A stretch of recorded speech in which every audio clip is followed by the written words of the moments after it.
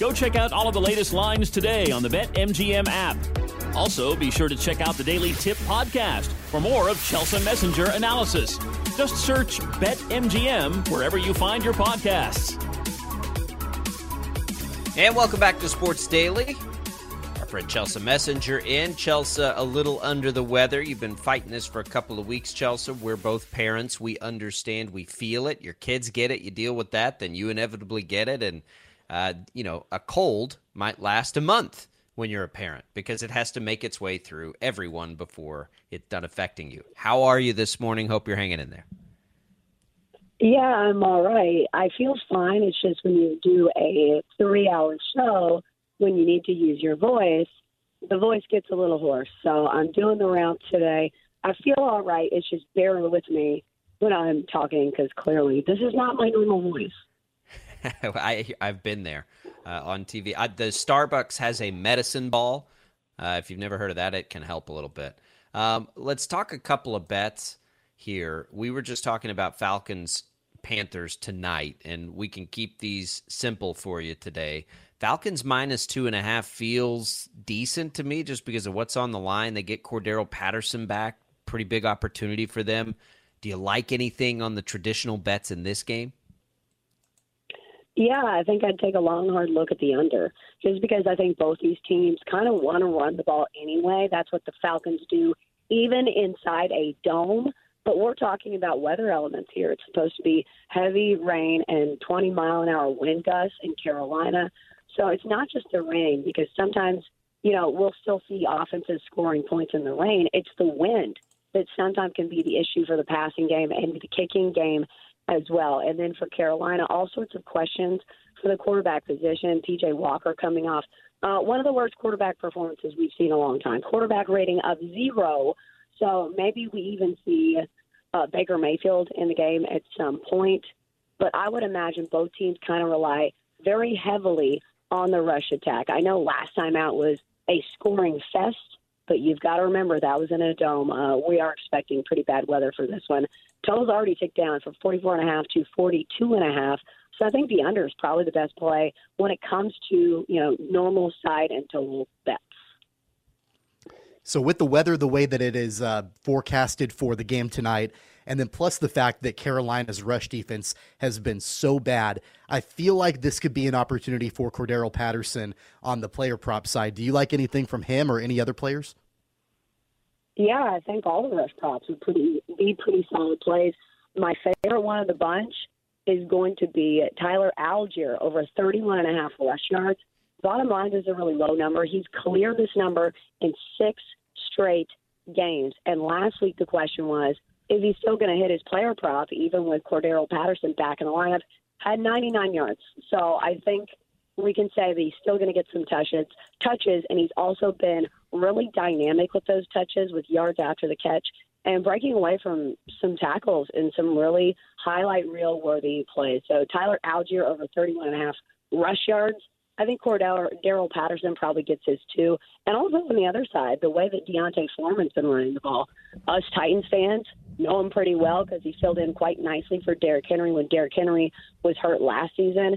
Last game he didn't have a big one against the Bengals, but also the Panthers were down big to the Bengals, so the rush game was kind of canceled out. I think this is going to be a closer game, a lower scoring matchup.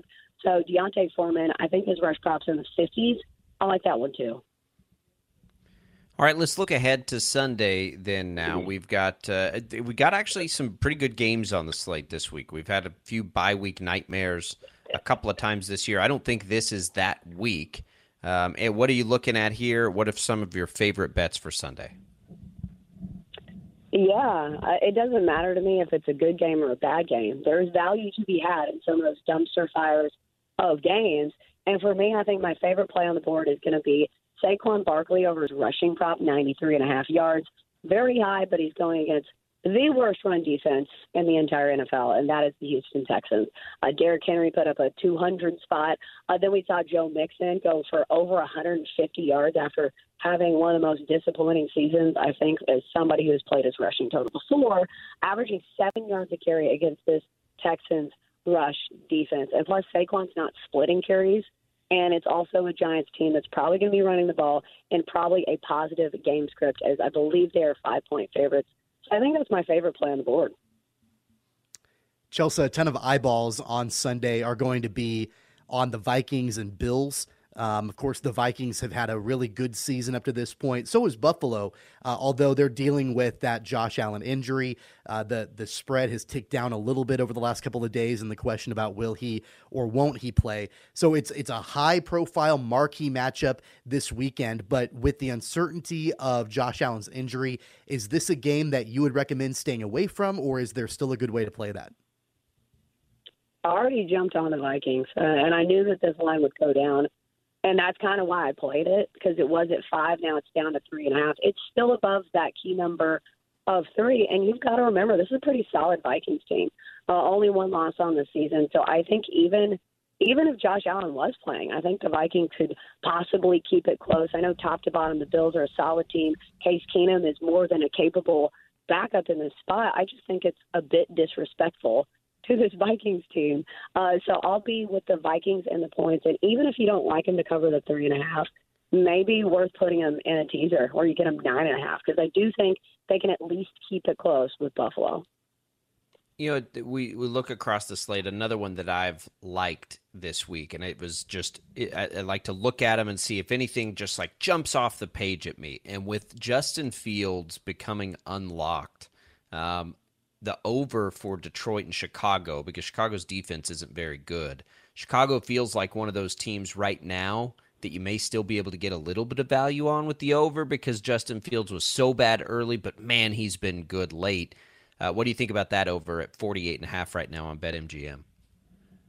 Yeah, the Bears have been a cash cow to the over, just because not only has the offense figured something out by finally letting Justin Fields run wild, as we saw last time out, rushing for 178 yards against the Dolphins. Also, their defense has lost their key pieces. Roquan Smith, no longer on the team. They traded him away. They traded away Robert Quinn. So it's clearly a team that points towards the over no matter the matchup. And they also get a great matchup this week against the Lions, who have one of the worst defenses in the NFL. And this one's going to sound very obvious, but I'd take a long, hard look at the rushing prop for Justin Fields. No number is set just yet, because I think the books are probably scared to post one. But the Lions are giving up the 4th most rush yards to opposing quarterbacks. And those are quarterbacks not named Justin Fields, who are not going to have the same opportunity and, the same skill set as Justin Fields. So I would say probably look at his rushing prop. It seems very obvious. But also like the Bears laying the points there, and also like the over. So we just talked about dumpster fire games, and sometimes there's a lot of things on the board that I really like that game in a variety of ways. So, Chelsea, we know that you're a Titans fan, and last weekend the Titans played the Chiefs. This weekend they have the Broncos. The Broncos defense has been sneaky good this season. It's kind of been about the best thing about the team so far this season. In your mind, what's the best way to play Derrick Henry and the Titans as a whole as they're at home against the Broncos? Yeah, the Titans have been night and day in the first half and the second half. First half, they jump out to these big leads, and in the second half, they can't score any points. I'm not sure if it's the opposing defenses finally game planning against them. Obviously, the quarterback issue could be a problem if Ryan Tannehill's not, 100% healthy. But still, even with Malik Willis throwing like 5 passes, it seemed like, or at least connecting on only 5 passes, they can keep it close with just about anybody in the first half. I believe they are maybe 1.5-point favorites against the Broncos in the first half. But I'm going to continue riding that trend as the Titans are top 5 in the NFL in scoring when it comes to the first half. That's a really interesting play. See, that's why we love having you on. I would have never thought of the Titans that way, but man, yeah, that's achievable. You mentioned Saquon Barkley's prop. Any other props or trends in that world where guys continue to be values until the market catches up a little bit? Kenneth Walker's felt that way to me, to Seattle, just because they need him so much. Anybody out there that you feel like is always a pretty safe play in the prop world right now?